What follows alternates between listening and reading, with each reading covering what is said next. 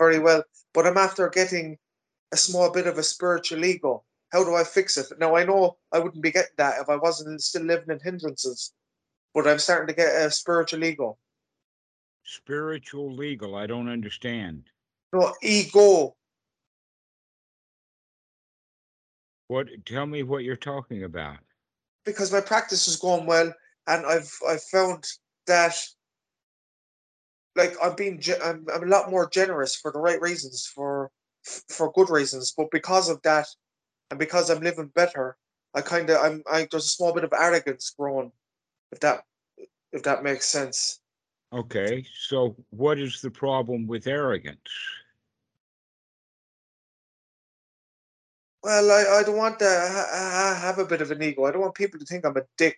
Not that I really care about what people think of me, but I feel it's because of my good practice, and I'm going well, I'm living well, I'm getting on well with people.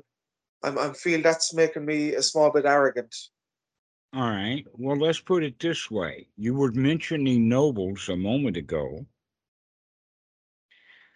Would a noble be arrogant? I don't think so, even though I don't think I've ever met anyone, only you. All right. Would you think then that someone could make a mistake and consider someone that is noble arrogant when in fact he's not? Well, I give you an example. I was walking through the No, no, hospital. answer my question. They could think he's arrogant, but he might be not. I'm sure that's possible. Well, it is because people are foolish about all kinds of things. I mean, they murdered Jesus, didn't they? True, They poisoned Socrates, didn't they? they did. All right. And that there was at least more than, I think, four occasions when someone tried to take the Buddha's life, Oh, and that in the end he was poisoned, just like Socrates. serious? Not That's exactly what happened. Wow, I didn't know that. It's in two places. It's in the Udana, and then it's in the Mahaparinibbana Sutta, number 16, and the Dinga Nikaya. Okay.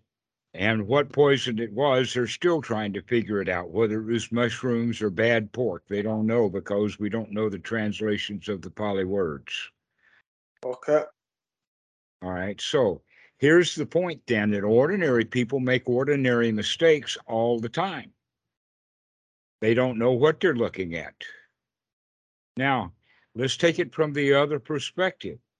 The noble actually has higher quality behavior because he has more noble thoughts, which means they're not unwholesome thoughts, right?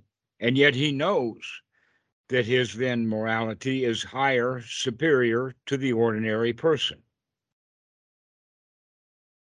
okay, Okay. So knowing that one is better than someone else is not a problem. That in fact, real arrogance is when somebody is pretending to be better than someone else.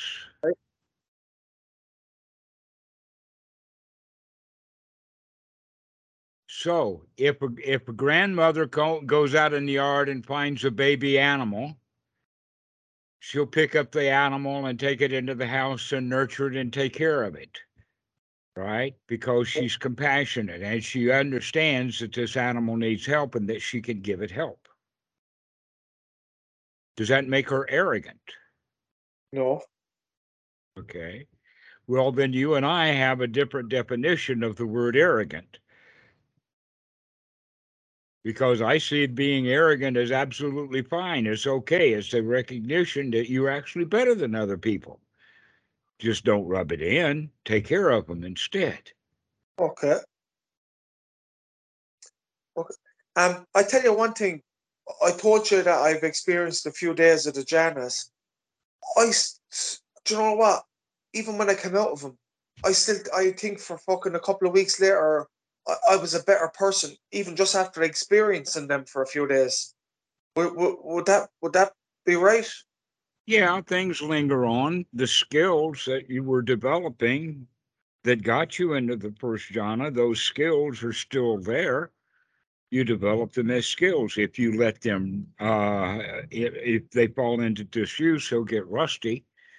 So you Okay. have to keep them going. You have to keep exercising right noble thinking.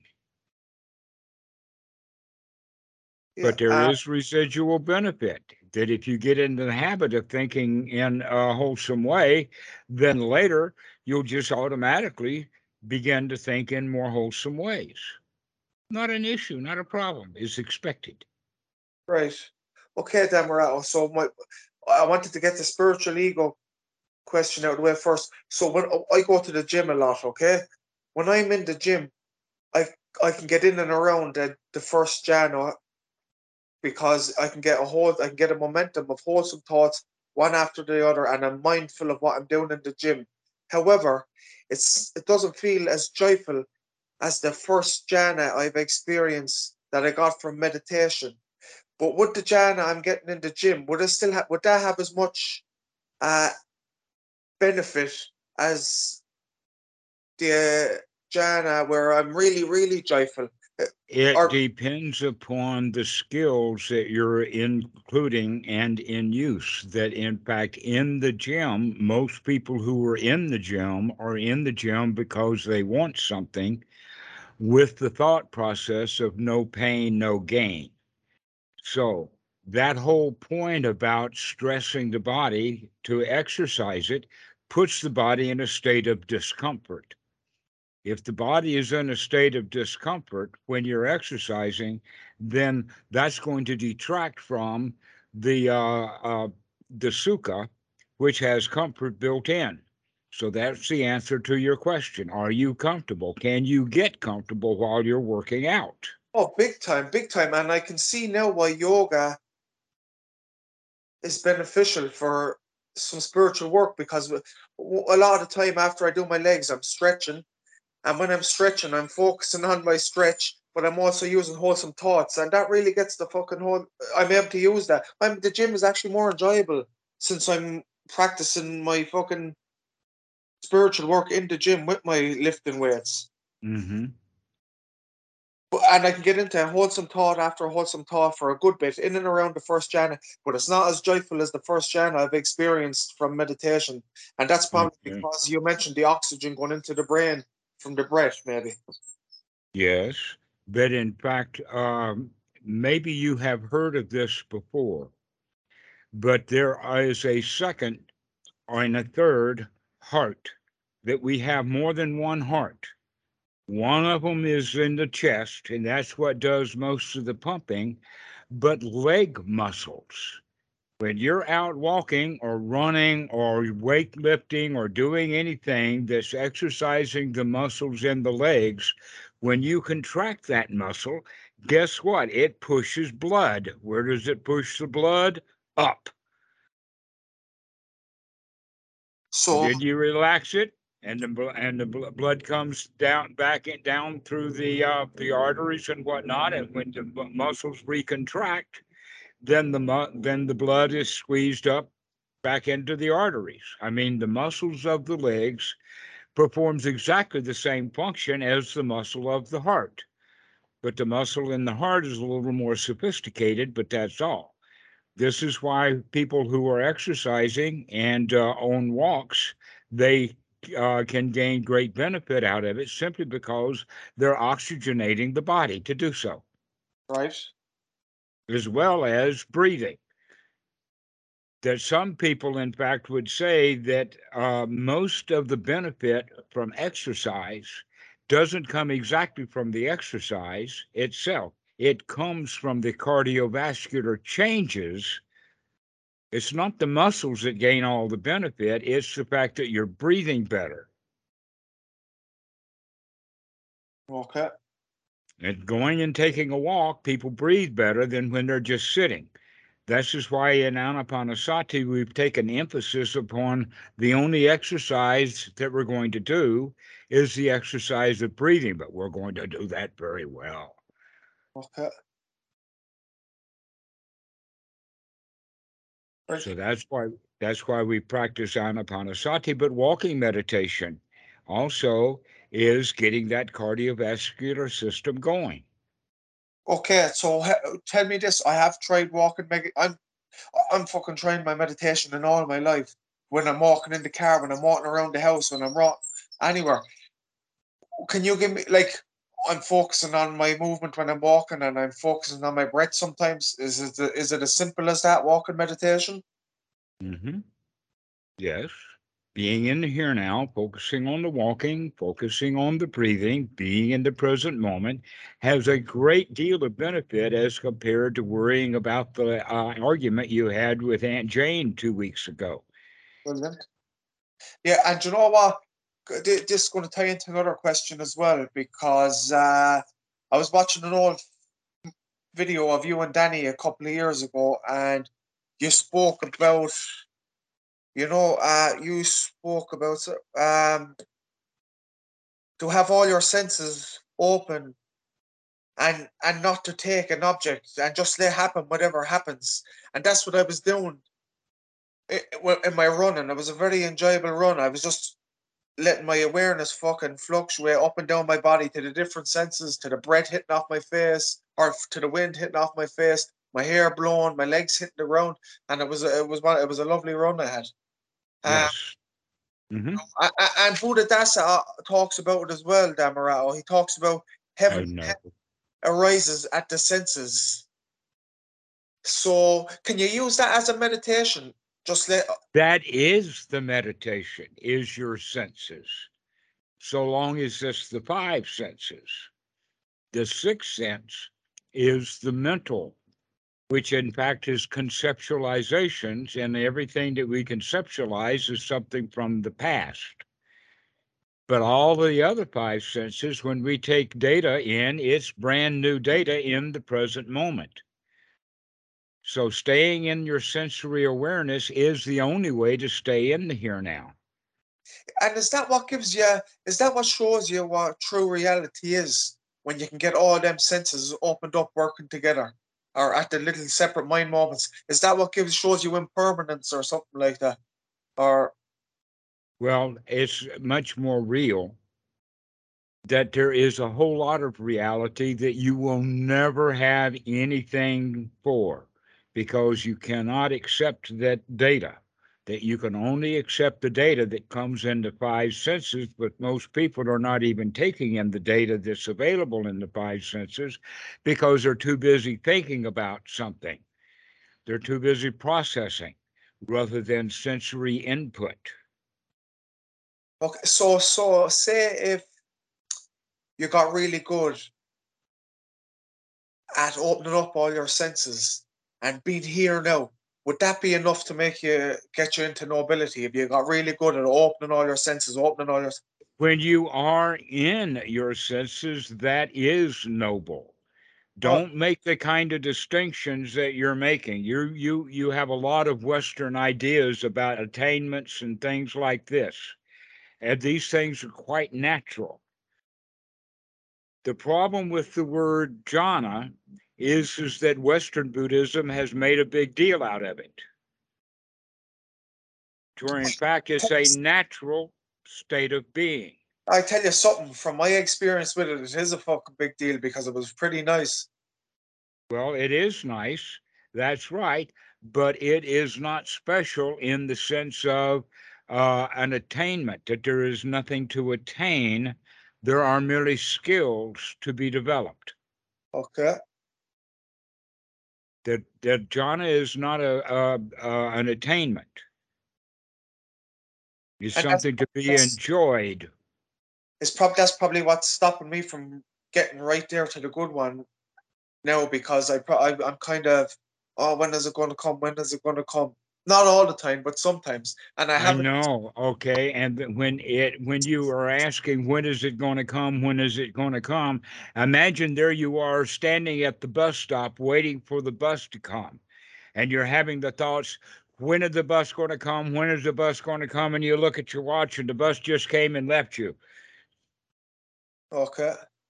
Okay, that's really what's going on. When's it going to come? When's it going to come? You missed it. Okay. You always are missing it, because actually the right way of saying this is, when is it going to come? When is it going to come means you want something that you don't have, and you're waiting for it to come. Yeah. Guess what? Never does, because you're already now in a state of wanting something that you don't have. You have to come out of the state of wanting something that you don't have and be happy and satisfied with that which you do have, because you can become comfortable and satisfied and happy right now. That's the state of the jhana. When you want jhana, you're not in a state of jhana, you're in a state of desire, Okay. dukkha. I've heard you say that a couple of times. Mm-hmm. That's the whole point, Oh, then. It's that you need to stop wanting jhanas or wanting something, and just relax and enjoy what you've got. And that's the jhana, is to relax and enjoy. I've been watching. Who would have started, and he's he's training, or he's this what he's doing, like what I'm doing, and he's practice would have started around the same time as me, and he was getting into the jhanas around the same time as me as well. Scott. Well, you don't know that. You just hear what he's saying. Right. Okay. Yeah. Yeah. Because you don't know, no one knows the state of anyone else's mind. Okay. You don't know what just because he said something doesn't make it true. And it doesn't also, even if it's true, doesn't mean anything until jealousy comes in. Oh, he's got something I want. I'm not feeling like that now. Okay. If you want something that you don't have, when is it going to come? When is it going to come? And he's got it. Then of course jealousy is going to be there. That's the part of jealousy, is I want something that I don't have. I tell you And what. most of the time, people want something that somebody else has, rather than wanting something that doesn't exist. That's very, very rare. But I mean, do you know what? I have a small little business as well. Okay, and since I got it, I got a little attachment. I got an attachment to money that I never had before. But after the few days of a really gladdened mind, my attachment to money still has not come back. I'm a lot more generous even after that. Okay. Well, congratulations for that. But it's That obviously not small. gratitude and generosity is a noble trait that we can develop, a skill to be developed. Well, I didn't try to develop it. It just developed naturally from my practice for some reason. Okay. So that's strange, but it's good. Well, Because if you have generosity feelings, but you don't practice it by giving something to someone, then that's not going to mean much. So you actually are practicing it when you are generous. well, fair enough. It's more of us on a subconscious level, so I think. Well, when you feel good about yourself, then you don't feel like you need so much, that you've got enough. When you practice having enough, generosity is a natural outcome of having the attitude that you've got enough. Okay. That in fact, it's not just enough, you become absolutely wealthy, wealthy with the Dhamma. And when you're, And so, you know, when your mind is really gladdened, oh my God. Sometimes I struggle to sit for 10 minutes. Oh, I could have fucking sitted for 24 hours in my meditation when my mind was gladdened. When my mind was gladdened, oh, it was unbelievable. mhm. At one stage, Damarato, I had a little experience where it was like in my mind, I zoomed in on my pineal gland and zoomed back out. It happened very quickly, but do you know what that was about? I think it might have even been my pineal gland, but something zoomed in is like in my Well, head. the word pineal gland is a concept, Okay, that where the pineal gland is inside the body. And so you can pay attention to where the pineal gland is inside of the body. There's actually two of them on both sides of the back of the head. And it's okay to pay attention to the back of your neck. It's okay to pay attention to your throat. then in fact the amygdala is very close to the back of the throat, that area of the brain that generates fear. And so paying attention to what the mind and the brain is actually doing through sensation is a very good practice.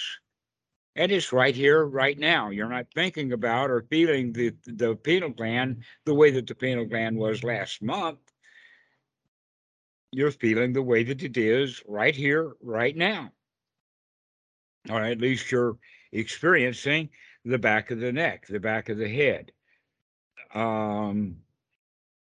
So that would be the way of beginning to think about it rather than naming it. Just stay with the sensations of it. Well, I don't know. Well, I suppose you would have called. It was like I could see it. It just zoomed in and zoomed out. It just happened very quickly. But anyway, that was only an experience. So come here. Do you know of any? I've been looking for any. Is there any good meditation or Buddhist centers in around the UK or Ireland that you know of that might do retreats? There's one here in Ireland, I think it's called Dog Gen or something like that, but they're charging a lot of money. And if they charge a lot of money, does that mean that there might not be nobles there? Or if there were nobles, would they be charging a lot of money? Like,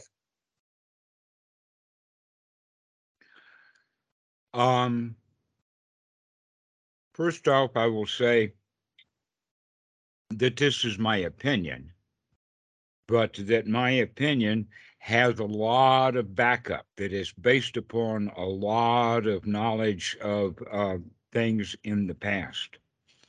In the sense of what's in the suttas, the way that the monks operate, and all kinds of things like that, I've come to the position that Western Buddhism is primarily broken by money,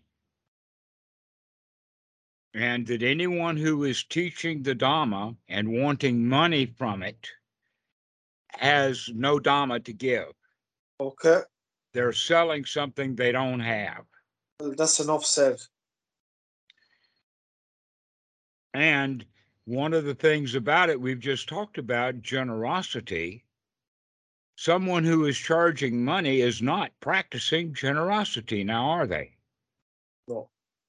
Okay, so how can someone teach generosity if he's not exhibiting it to his students? That in fact, the students will try to emulate the teacher. They'll want to start charging money the same way that he does. Okay. So one can then say then that someone who is charging money for whatever they're doing loves money more than what they're doing. Okay. An example of that is a dentist. Someone who is a dentist and really loves to be a dentist, he's probably going to do more pro bono work, that he's going to do dentistry on someone just because they need it. But most dentists are in it for the money. Okay, most psychologists are in it for the money.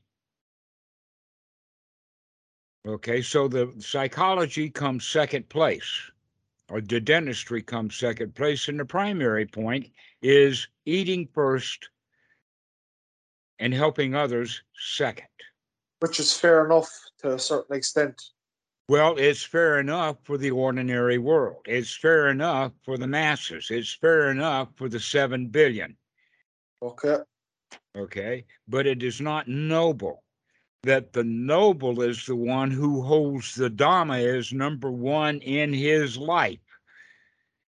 But that's actually the practice of becoming a Sotapan is dedication. And when I say dedication, that's not the right word, nor is the word devotion. The correct word would be eagerness. Eagerness. Eagerness, enthusiasm. That's all that we want. That in the suttas, one of the stories is the story of a cow who has a new calf. And while she is eating grass, she still has an eye on that calf. She's looking after that calf, and she's going to position her body between the forest and the field or let us say in the field that she's in, she's going to position her body in order to give the calf the most safety. She only cares about the calf. Okay, the second item on that list then would be the monk who is in the Wat, even though he's got monkly duties like sweeping or carrying water or something like that. He still is more interested in the Dhamma, that that's what he really cares about. And the sweeping, he'll do the sweeping, but while he's doing the sweeping, his eye is on the Dhamma. Okay. Enthusiasm. Okay, this is what we're looking for, just enthusiasm and eagerness for the Dhamma. When the Dhamma becomes the important thing, then groceries or eating becomes secondary. It's not important. Now, monks in the Wats, they already have the lunch taken care of. They go on bendabat. It's a tradition that works. Also, you can think of that the bendabat or the going out for alms food, going to people's houses to get their leftovers from yesterday's meal, is an act of allowing the person to be generous while the monk is exhibiting gratitude. Okay. Okay, so the whole idea of generosity and donations is well defined within Buddhism, but guess what? It is in all religions. That part of the Christian teaching is to be generous, to take care of one another. And this is why they don't charge money for Christianity. So, in fact, in that regard, I would say that Christianity has a leg up on Western Buddhism because Western Buddhism is bought into the business model, and Christianity has managed to stay out of it. Now, Asian Buddhism is in that generosity model, dana, everything is open and freely available, and we share. It's communistic. Okay. Because we live in community with one another and we share. But Western society is capitalistic, okay, which means that that's where the ego or that's where the money is, or I'm taking benefit. And it becomes a business deal, a business arrangement. Now, in almost all business arrangements, let me ask you this in this way. If you were buying something and it was at price X, wouldn't you like to have a discount? Would you like for it to be X minus Y? Or do you really want to pay X for it? Yeah, I suppose. Yeah, of course, I'd like a discount. Yes. Yeah. All right. So that's the whole point is that when one charges money for something, then he is actually breaking the second precept because in the second precept, we only receive that which is freely given. But when somebody doesn't want to give freely, they are paying the price. They don't want to pay the price, but they're willing to pay the price because they want the benefit. Then the person who is requiring them to pay the price is actually not taking the money that's freely given, it's coerced. Okay. And so what we're looking for is freely given. That's why I don't charge any money for anything. I don't even advertise. I don't even take dana. I give my teachings freely because it came to me from Bhikkhu Buddhadasa and Achan Po freely. They really helped me. They cared about me and they wanted my own benefit. They did not charge me money for it. Yeah. Who did you say? Was it Ajahn Po or Ajahn Chah? You said asked you to come onto the online and start doing what you're doing here on YouTube. Pardon? Who did you say asked you to come online? What you're doing now? Was it Ajahn Po or Ajahn Chah? Achan Po. Achan Po. So you were more friendly with him first before Buddha Dasa. You said he always looked after you or something. Is that what you said? Yes. My main connection was with Achan Po. And how did you become more friendly with Buddha Dasa then? Through Achan Po. Okay, okay. But and that's yeah. I'm surprised then that you didn't take.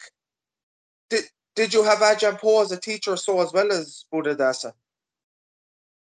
The word Achan is the word for teacher. Oh, so they were both your teacher. Mm-hmm. And Damarao, this is a question I wanted to ask you as well. I've heard you saying a couple of times you meditated for 10 years before you came to Buddhadasa. I think it was 10 years. And you meditated for another 5 years when you were with Buddhadasa. So does that mean you don't meditate anymore? What is meditation anyway? But you know what I mean. You know what I mean. Come on now.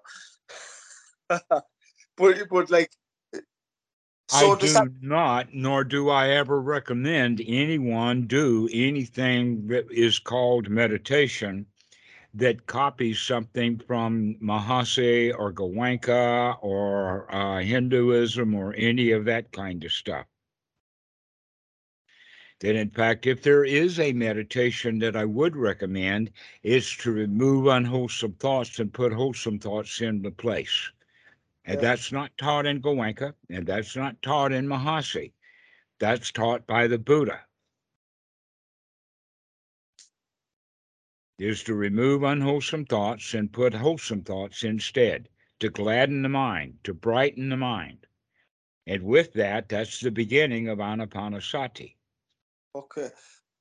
My little man there is running up and down the hall, Damaretto. I don't know if you can hear him, but I just want to give you one more quick question, if that's okay. From your experience, what are the mechanics of the first jhana that makes it the path to enlightenment?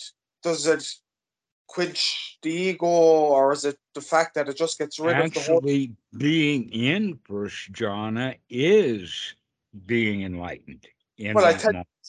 from And my when you are in the first jhana, you are enlightened. And when you're not in first jhana, you're not. Now, I, it's not a matter of progression and progression. Let us say many people have the idea that it's kind of like we live on a plateau and we've got a long distance over to that edge of that plateau. And when we reach the edge of it, we jump off the edge and now we're in free fall over the edge. And that's not at all what it's like. In other words, we have in our system of thought, in Western thought, we have a clock, or we have a time frame, or we have the idea of not now, later. And the teachings of the Buddha and the whole mindset is about what are we doing right now? What are we doing right now? If we are gladdening the mind right now, then we're gladdening the mind right now. If we're enlightened right now, then we're enlightened right now. okay. And when we're not in gladdening the mind, then we're not enlightened. And we go up and down, back and forth. Sometimes you feel like a nut, sometimes you don't.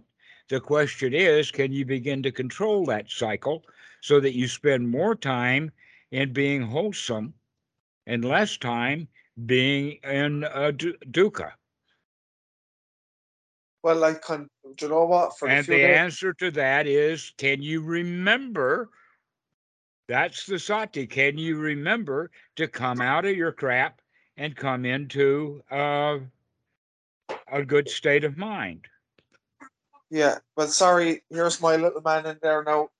Thanks for taking the call, Damaretto. And yeah, I tell you, for the few days I was in first jhana, considering how I used to live, I was fucking pretty enlightened for them few days, I tell you. So, All you have to do is sustain it. To get yourself into it is first skill, and then being able to maintain it, which means that you don't allow unwholesome thoughts to come back into the mind. and is it possible to continue that good, joyous feeling day after day after day for weeks and weeks on end? No, minute after minute after minute is the only goal that you should have. Can I sustain it for a little while longer? Let me get it another 1 minute. Well, can you do it then Day for after, minutes and minutes and minutes off into the future that turn into days and days and weeks and weeks? off into the future, we don't know about. We only know about right now. So become oriented towards right now. When you think about it off into the future, that brings in desire. Okay, but you know, like when you're in first jhana for a long amount of time, does it not use up some kind of resources, say like dopamine or something like that, and then you're all flat after a long period of time being in first jhana? No, what you're saying is you don't like it when you came out of first jhana. So why don't you just get yourself right back into it? Because after all, it's nothing but an attitude. I don't know, there was a taste of something in it that was a bit more, there was something else in there. It was a bit more just an attitude, I think. There was a feeling, a physical feeling of joy in there. Okay, that's also an attitude. Is it? Hmm. How are you, baby? Hey, go on, Dan Ratto, thanks very much, and I'll chat to you again. Okay, we'll see you. You will indeed. Thank you. Bye Okay, bye. bye bye bye bye.